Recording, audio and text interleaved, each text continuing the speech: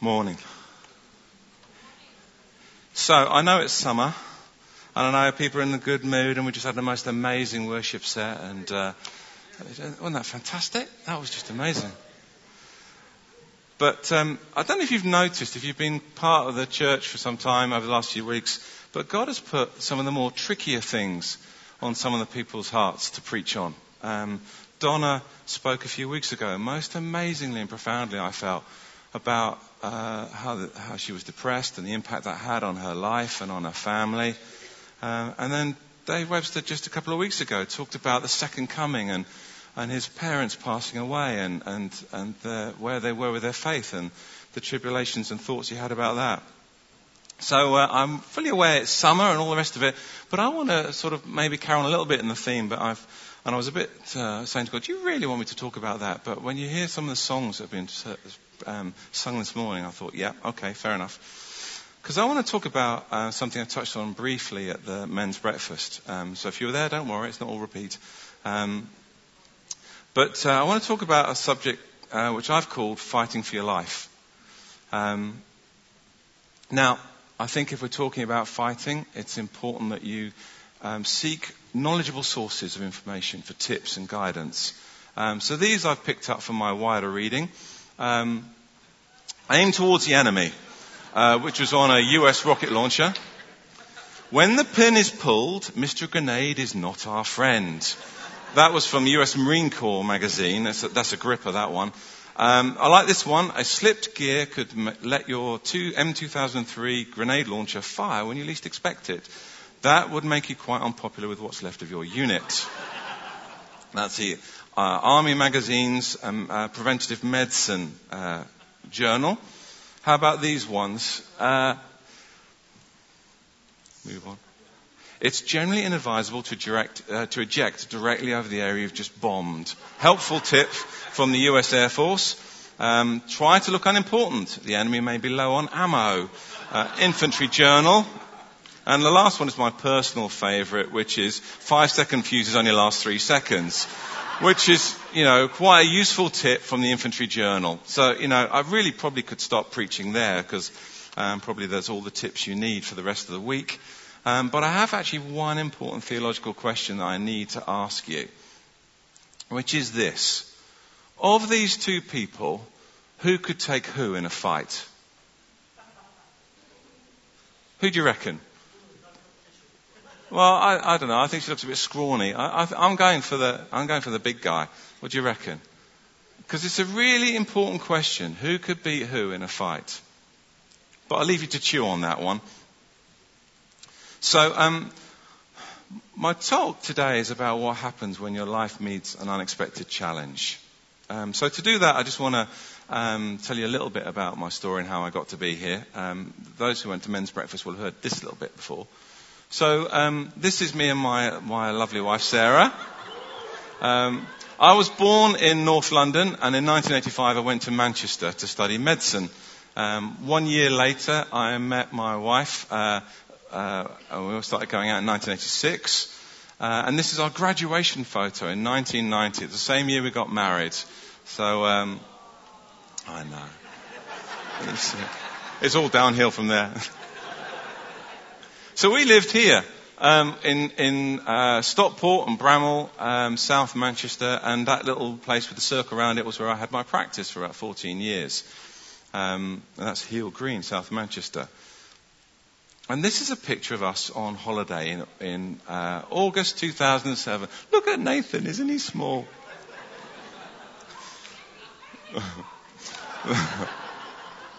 So, in August 2007, we came back from a fabulous holiday. It was, just a brilliant time. And actually, things were going really well. I loved my job. It was well paid. I had time off. I didn't find it particularly stressful. And I was making impact with my patients. I was praying for them, and some of them were coming to church. The kids were happy. They were involved in a small Christian school, and they were really doing well. They loved it. It was just, part of their life. And Sarah and I were heavily involved in a vineyard church, Stockport Vineyard. And, we're part of the leadership team, and our fingerprints were just sort of all over the church. Really, to sum it up, we were content. It was good. And as we did when we came off our holiday, we tended to do is to sort of pray about the upcoming academic year, sort of, what God wanted to do for us and where we were. And out of this context, God spoke. And he spoke out of Genesis 12. And it says in Genesis 12, the Lord said to Abraham, leave your country, your people, and your father's household, and go to the land I will show you. So he said, go? Yes. Go where? Well, I'll tell you later. So actually, in very short order, we arrived back from holiday in mid-August. By September, I had resigned my job and got another job in Eastbourne on the south coast. And in very short order, we sold our house, took our kids out of school, and we moved south. Me in April 2008 to start my job, and in June 2008, the family came down and joined us. New school, new house, new church, not this church, a new life. So, along the way we had our fair share of miracles. We managed to sell our house in the midst of a housing slump. The GP I was replacing, this is an Eastbourne practice, was actually lived in Tunbridge Wells, which was handy because that's where we wanted to live for the school we were eyeing up. And it gave me permission to, because he was there, I could live there too. But not only that his vicar was the guy who converted me and mentored me for my early Christian life. So he was able to speak to the headmaster of this local Church of England school that was heavily oversubscribed, and persuaded him to let us get our kids into there. We had a lovely house right in the middle of the countryside. It was all good, yeah? The perfect outcome to an act of faith. Not quite. I discovered that my practice was one of the busiest I'd ever seen, and I've seen and been involved in quite a lot. The partners were very rule orientated, and those who know me will know that is not good with me. The church we joined, again not this one, was friendly, but they were very suspicious of the charismatic stuff. They really, didn't really trust it very much. Our lovely house turned out to have major problems that really upset and distressed Sarah. My daughter Emily started to cry because she was missing her friends and the school. And my son started to be seriously bullied at this wonderful school that we managed to get him in. In fact, in October 2008, I can remember the evening very well because I was in my conservatory and I was so upset because my family was in difficulty and I could do nothing about it. And I was upset and I was angry, and I said to God, you have dropped a grenade into my family's life and you have let the pin come out. And I just, God can take that kind of conversation. And I was not happy, and he knew it, and I was ventilating. And, and that went on like that for a while. But in the midst of my turmoil, as God always does, he started to talk. And I'd like to share with you today one of the key passages that he spoke to me about. And it's this one, Mark 4:22. So let's just read it together. Mark chapter 4. That day when evening came, he said to his disciples, let us go over to the other side. Leaving the crowd behind, they took him along, just as he was, in the boat. There were also other boats with him. A furious squall came up, and the waves broke over the boat, so that it was nearly swamped. Jesus was in the stern, sleeping on a cushion. The disciples woke him and said to him, Teacher, don't you care if we drown? He got up, rebuked the wind, and said to the waves, Quiet, be still. Then the wind died down, and it was completely calm. He said to his disciples, Why are you so afraid? Do you still have no faith? They were terrified and asked each other, Who is this? Even the wind and waves obey him. So one of the things that I learned from this passage was that just because you find yourself in a storm, it doesn't mean to say you've done anything wrong. Now, don't get me wrong. If you find yourself in difficulty, if you find yourself having problems, it's actually a very valuable question to ask. Am I doing something wrong? Am I being disobedient? Is there something in my life where I've misheard God? Is there something in my life where I'm being not wanting to obey God? Is there some sin in my life that I need to deal with? And, some of your loving friends may also wonder that and ask that too. Now, that is not a wrong thing to ask yourself. It's a sensible check. But let's be truthful. There's always something that you could be more obedient about. There's always something you could be more holy about. But the point of this passage and the comfort I had was that Jesus said to them, let's go over to the other side. They were just doing what they were told. Now, the thing is, we like to do what God tells us to do, at least I hope you do. And we do things that God tells us to do, and we obey, and then we obey again, and we do something over and over. But the trouble is with God that sometimes he doesn't send a special sign. Chris Fullerton once said he hated it when a prophet came up to him and gave him a prophecy, because it meant he knew that God knew he needed to know it. He knew he needed some advance warning. And it's great when that happens. But actually sometimes, and it would be good if in life you came along your journey, you're traveling, and then, God says, when you come across this next section of your journey, so there's going to be, on this road, there's going to be soft shoulders, blind curves, steep gradients, big trucks. Good luck. It would be quite helpful sometimes if God warned you when, this next piece of obedience is going to be a tricky one. Strap yourself in. But, actually, in reality, quite often what happens is you're just trundling along, trying to be obedient, and whammo, you suddenly find yourself in the thick of it. So one of the things that's important to remember is just because you find yourself in a storm, it doesn't mean to say you are doing something wrong. But the other thing that we learn when we look at Mark 4 is that it's important not to forget who you are, because that's what the disciples do. If you flick back to Mark 4, you read that the disciples say this. The disciples woke him and said to him, "We're doomed. We're doomed," to quote Fraser from Dad's Army. Those of you are old enough to know that. But that's the gist of what they said, effectively, wasn't it? Now, I don't know about you, but every now and then you read the Bible and you can think, I wouldn't have been like that. I would never have done that. I would have been much more holy. I would have been much more trusting. Well, I was completely stuffed because I'd already had my grenade moment. So I was already doing an I am doomed thing with God. And I'm guessing that I'm not the only one in this audience who's been in that place. But the thing about this is that the disciples hadn't forgotten who Jesus was. They expected him to do something. It wasn't, Jesus, we're going to die. You might as well be awake for your death. We're suffering. You might as well suffer with us as we go down. That wasn't why they did it. They had an expectation that Jesus was going to do something. They just weren't sure if they were part of the picture. And they weren't really sure at all that he actually cared about them. They had forgotten who they were to him. They'd forgotten how much he actually loved them. Because my feeling is that if they'd really understood who they were to Jesus, they wouldn't have asked that question at all. They would have asked him, do you not care?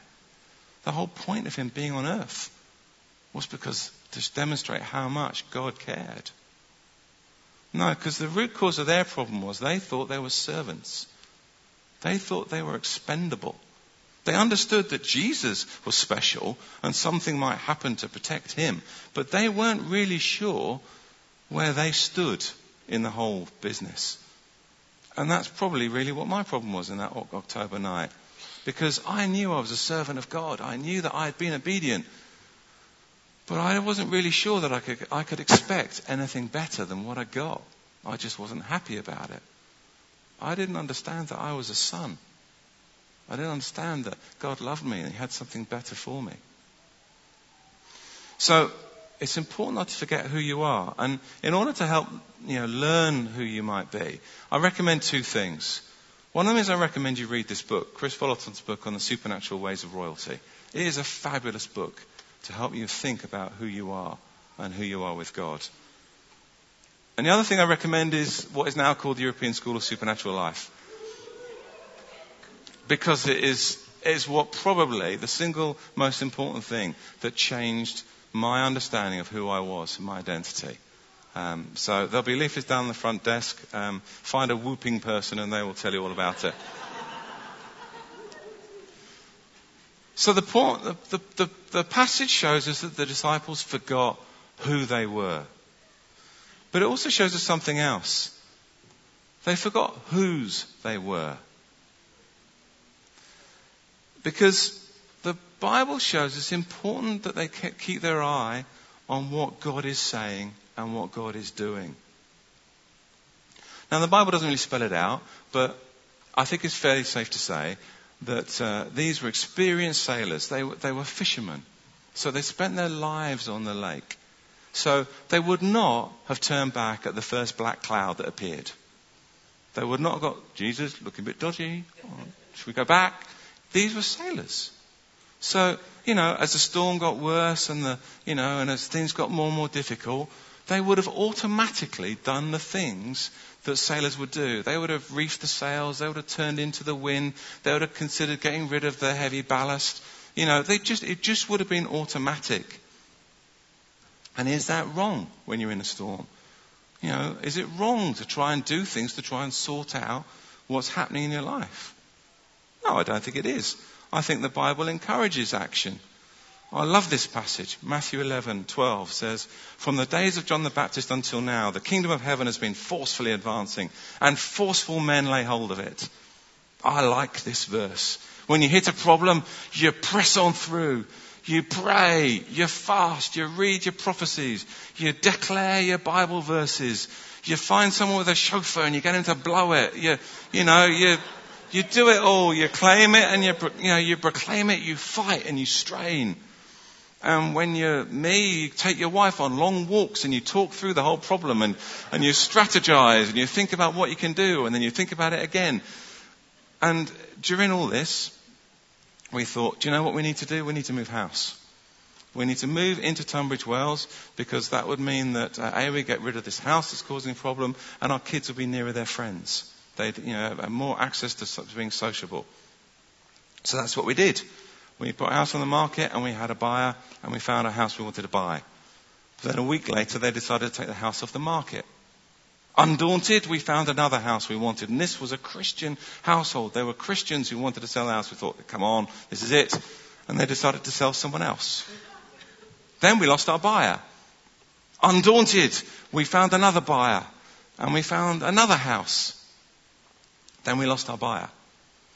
At this point, we began to discern that this may not be a wise thing to do. That maybe God wasn't in it. So we stopped. More walking, more prayer walking, more Bible verses, more reading the prophecies. And a little while later, our lives turned a change of tack. We started to get involved with NKCC. And we started to do the supernatural school as it was then. And I thought, okay, what we need to do is relocate. That's how we do this. We just, move our lives up to here. So I started to visit some other practices, do some what are called locums, where you sort of just visit a practice and do some jobs. Started to get to know some practices. And before too long, I had a couple of practices who were interested in me joining them because there had some vacancies. They weren't ideal, but, they would do, and it would get us here, and, that we'd be moving forward. So I thought, fine, that's the plan. Unfortunately, it turned out, as my plan was brewing to a crescendo, 3 other partners at my practice in Eastbourne decided they needed to leave also, for good reasons. One was emigrating, one was retiring and things. But how it works in general practice is basically you're legally contracted into the practice, and you go in order of you resigning. So I was number 4. And there's a 6-month gap between each resignation. So I was legally bound to the practice for 2 more years, I discovered.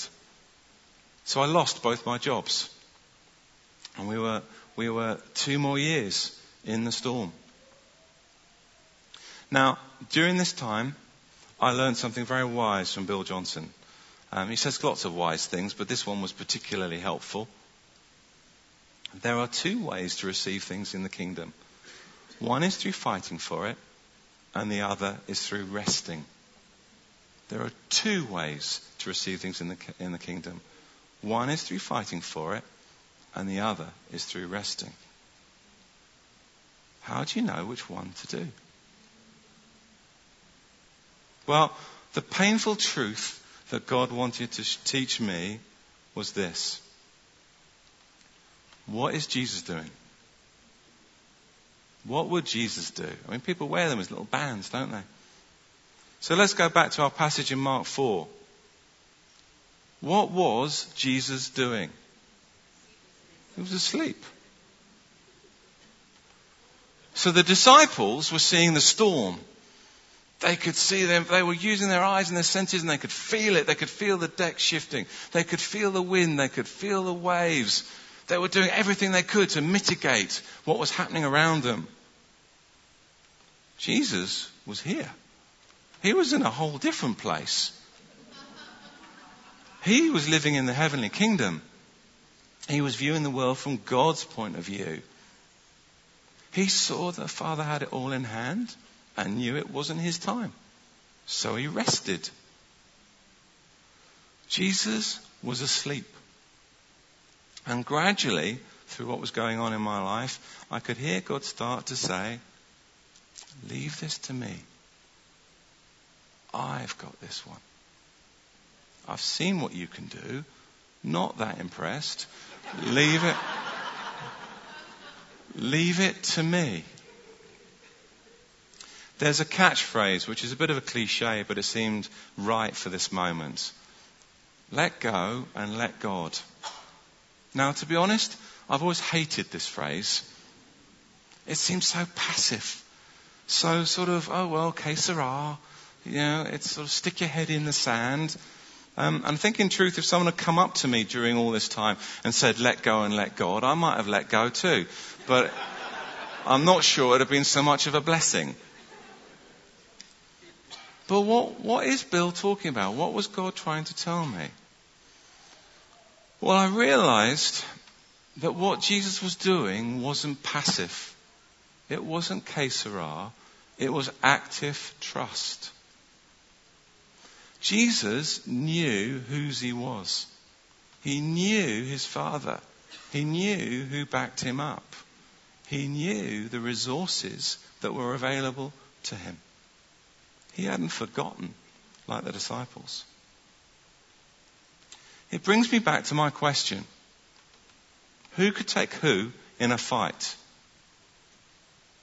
Who's voting for the big black guy? Oh, who's voting for the scrawny white chick?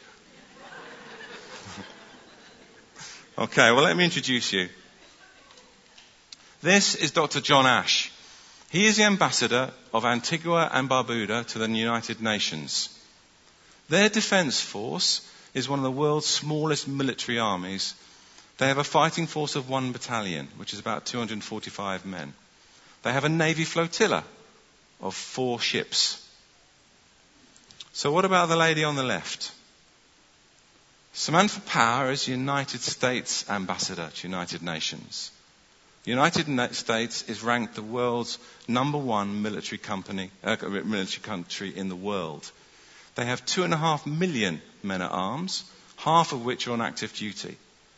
They have nearly 9,000 main battle tanks. They have 1,000 multiple launch rocket systems. Let's talk air power. They have 5,000 fighters and interceptors and fixed-wing aircraft. They have over 900 attack helicopters. All that is arrayed at Antigua's 245 soldiers. Now, Antigua is an island nation, so we need to involve naval power. So against Antigua's 4 ships, America has 20 aircraft carriers, 10 frigates, 62 destroyers, and 72 submarines. And just in case Antigua is proving a little tricky to deal with and wants to put up a bit of a fight, if things are proving a bit tough for America, they have nearly 5,000 nuclear warheads. They have nearly 800 intercontinental ballistic missiles. So it forces me to ask the question again. Who can beat who in a fight. You see, when you look at it with your eyes, with your senses, with your gut, you evaluate things in a worldly way. And you see, well, it's got to be the big guy. But when you evaluate it in terms of who's backing them up, who's behind them, who they represent, the power behind them, you realize there's a quantum difference between these two. And you really would rather be behind the scrawny white girl. So the disciples on their boat only could see the resources they had at hand. They only had the skills that they were aware of. And they saw their Lord asleep. So they panicked. Jesus saw what the Father was doing. And he knew who his Father was. So he slept. He saw that God was saying, not yet, son. Leave this to me. So don't make the same mistake as the disciples and forget who you are, nor whose you are. But there's one other thing that I learned when I was doing this, which is you need to keep going when you're in a storm. See, the disciples didn't turn back. Do you notice that? At no point while he was asleep did they do a U-turn and end up back at the same bank again when Jesus woke up saying, oh, we had a change of mind. They thought they were going to die, but they never turned tail and ran. In fact, it's a sailing term to run with the wind. But they didn't do it. They carried on being obedient. Ephesians 6 says this, therefore put on the full armour of God, so that when the day of evil comes, you may be able to stand your ground. And after you've done everything, to stand. People love the armour of God thing. Yo, I've got the helmet, I've got my breastplate, I've got my shield and my sword. I love the sword. But they forget what happens next, which is it's so you stand. So you don't yield ground. Sometimes when you're in a storm, all you can do is hold the ground you've already got to stay in the fight, to keep going. Sometimes that's victory enough. Does anyone know who this chap is? Ooh, where are we? No, I've gone too far. There you go, that chap. His name is John Wesley Powell. And he was the first man to take a team to map and navigate the whole of the Grand Canyon from start to finish. He did it in the 1800s, and he took 4 wooden boats. Sarah and I watched a program about it not that long ago.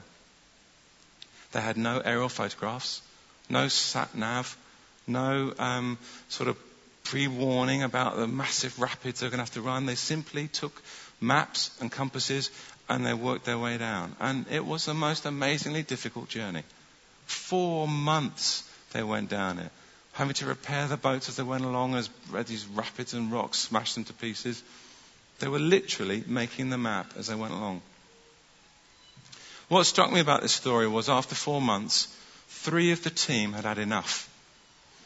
And when the canyon was slightly lower, they decided to climb it and get out and just walk away.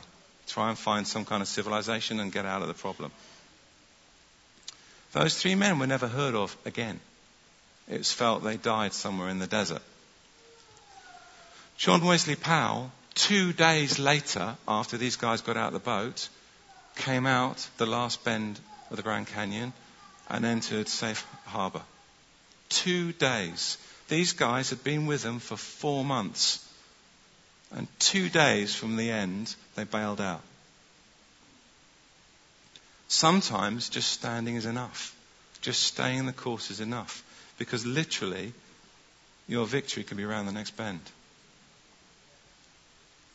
So when you're in a storm, don't be hard on yourself. Sometimes I just had to be happy with the fact that I was still in the game. I was still coming to church. I was still willing to pray for people. I was still willing to prophesy over people. I was still doing everything that I knew to do. I was still believing. I don't know that I took much ground sometimes, but I was still there. And sometimes that's enough. But finally, when God acts, It's important that you're faith-filled and that you're ready.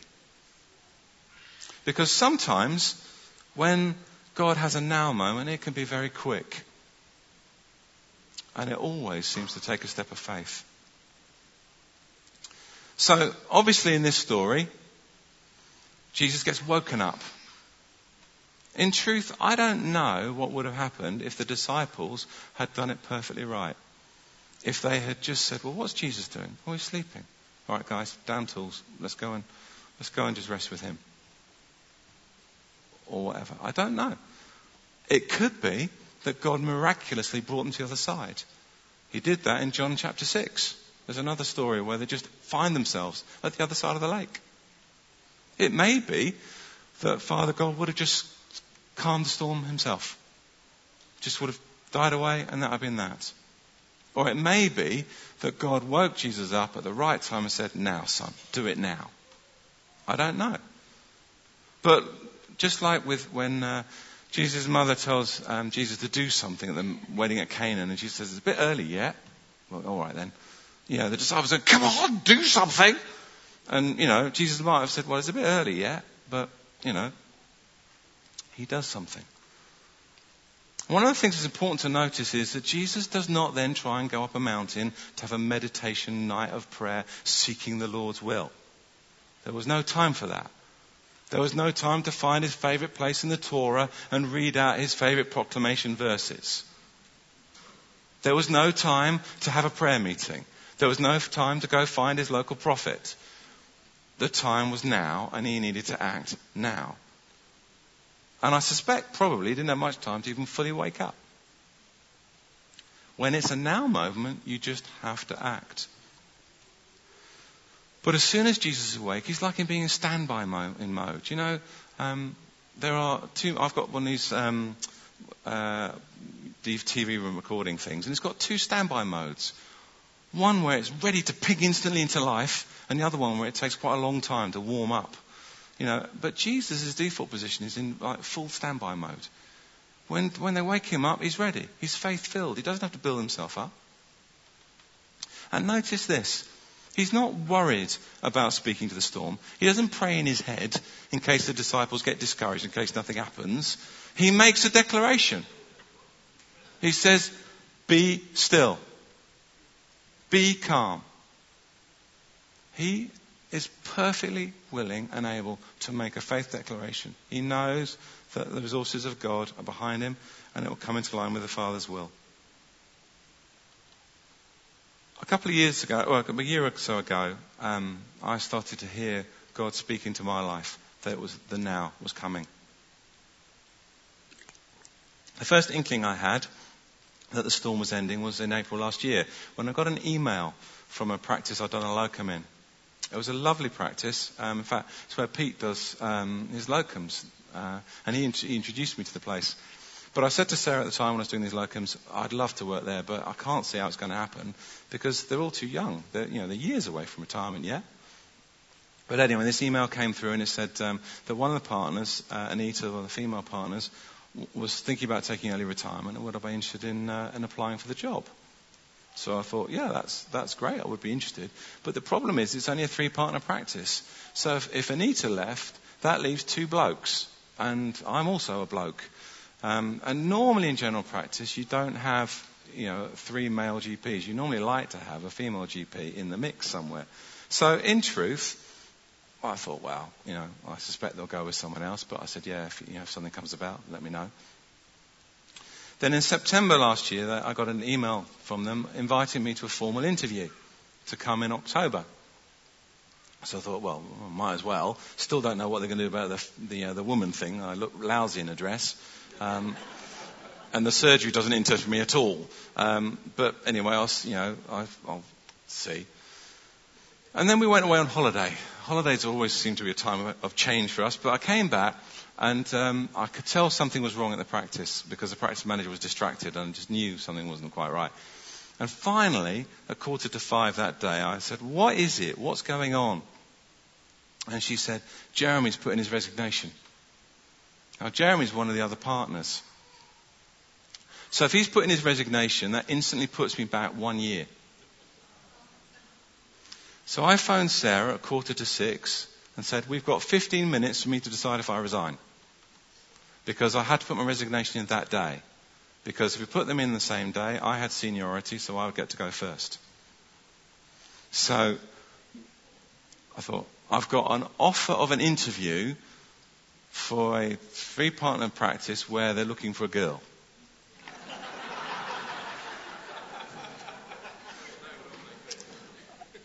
Or I miss it.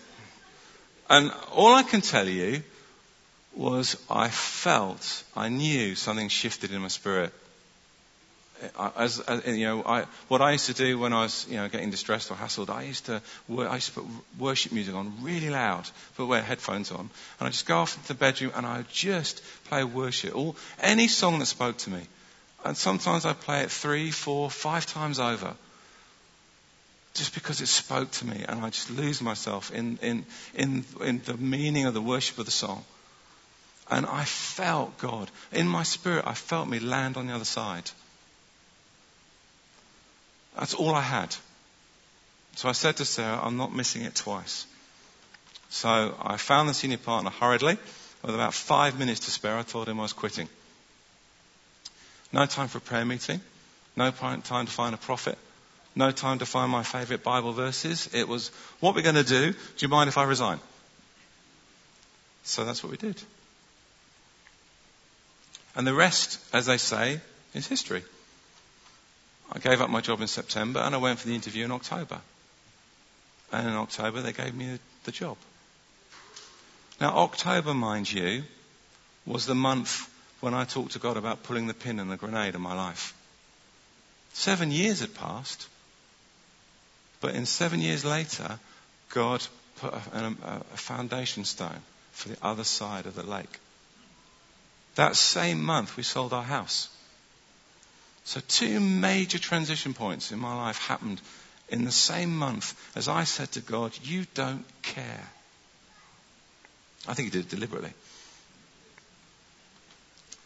By February, we had found the house we wanted to move into in New Ash Green. By June, I'd moved jobs. And by July, just 2 weeks ago, we moved house.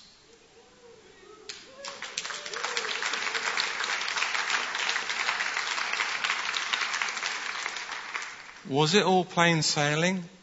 No. Was it all completely calm? Nothing, no hassle, no problems? No. But I knew something had changed. I knew we were on the other side. I knew that my journey had taken a major change of direction. And I knew that that's because I was ready for when God says now.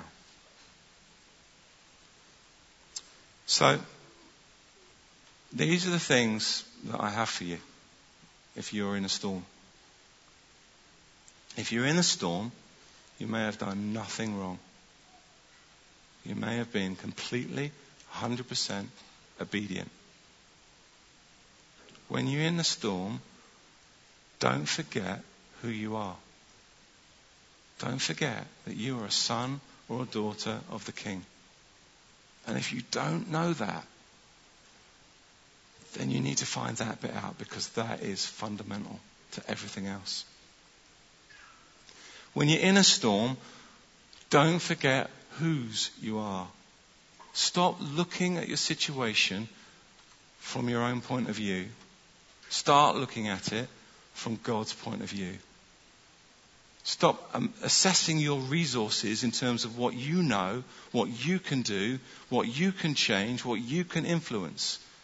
And start thinking it in terms of God Almighty, creator of the heavens and the earth, who can conjure a job out of thin air, who can bring in the wrong type of doctor to a practice, who can find a house and keep it to one side just so that we can have it when we need it.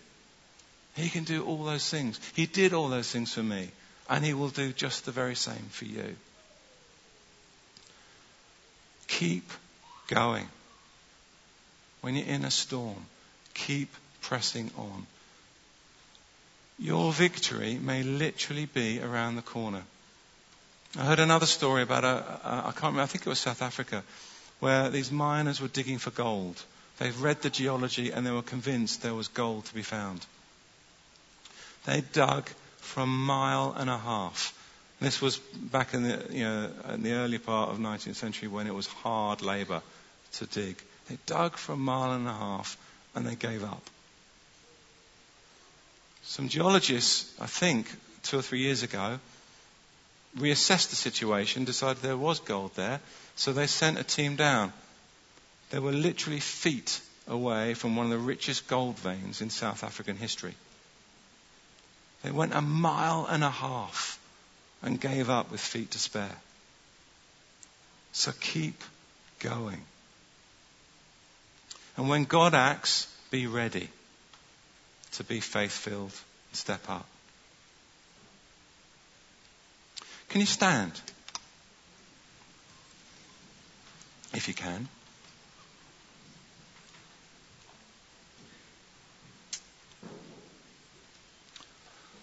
God's been here most powerfully all morning.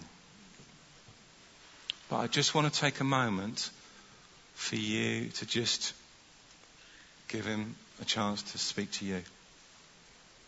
So if you want to close your eyes, close your eyes. If you want to put your hands up, put your hands out. I just want to give you a moment just to let God speak to you directly.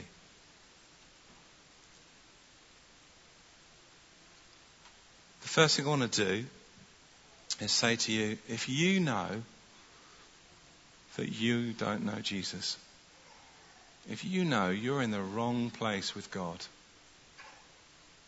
then the rest of this is just theory until you get that bit sorted out. So I want to give you an opportunity to respond. If you want to know Jesus, if you want to rededicate your life to him, if you want to just say, I'm back, I want to give you that opportunity. So I want to invite you to come forward. And if you think, well, that's really embarrassing, sometimes you have to make a declaration. If you're really embarrassed, look around, find the holiest person you can see around you, grab them and bring them too. And then everyone will be so shocked about them coming forward, they won't notice you. So if you want to do that, I just want to give you a quick opportunity to come forward. Otherwise, we'll do some other things. Brilliant. We're all in the family. So that's good news. I was astonished at the songs we sang this morning. There was no preparation. There was no in terms of telling them what I was going to talk about. There is a slide that I was going to put on here, but I didn't get a chance to, which was a picture of a lighthouse. God said to me 2 days ago, put a lighthouse slide to end with. And I thought, yeah, all right, I'll get around to it. And I didn't. And I would have looked really cool, wouldn't it, if I'd have put the lighthouse picture at the end. So imagine I've just put up my lighthouse thing. But God gave me a prophecy for this place, which is a lighthouse. And the Healing Centre, was it last week? I just felt that God's saying, it's happening now. It's a now time. So I want to make a declaration. And if you are in a storm right now, if you know you are in the thick of it, and you've been battling, and you think you're losing, or you're just tired, then I want to invite you to come forward, because in my mind, I feel spiritually, there is almost a line of victory at the front here. And I want to invite you to prophetically come and partake of your victory. This is a lighthouse church. This is a church where there is going to be healing. And there has been healing. This is a church of victory. Okay?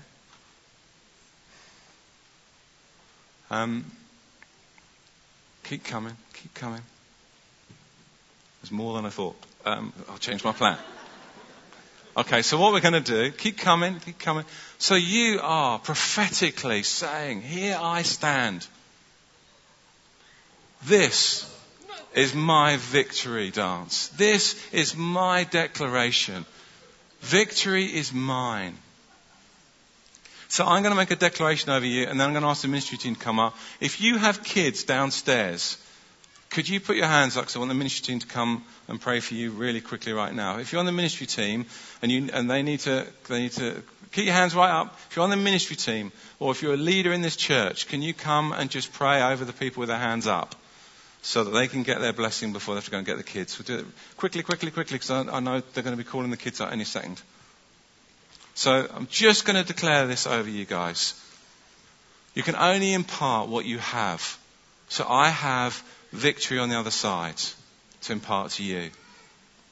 I have the fact that God is good all the time, that He is faithful, that He will see you safely to the other side, that He will bring you victory, that your salvation, your restoration, your answers are just around the corner. And today is the start. Today is the start of your victory. I declare that this is a victory church. And today is the start of your individual victories. And we're going to start to be flooded in the office with your stories, your testimonies, the truth of the victories over you. So I invite you to say after me, Father God, I am your darling son, your darling daughter. I trust you. You will provide for me. You are a good daddy. Everything I can think of doing, you can do better. I look forward to your provision. It's going to be amazing. It's going to be better than I ever thought. And I declare it begins now. Amen. If you want someone to pray for you, then just stay here, and the ministry team and whoever else on the leadership or whatever, if they feel able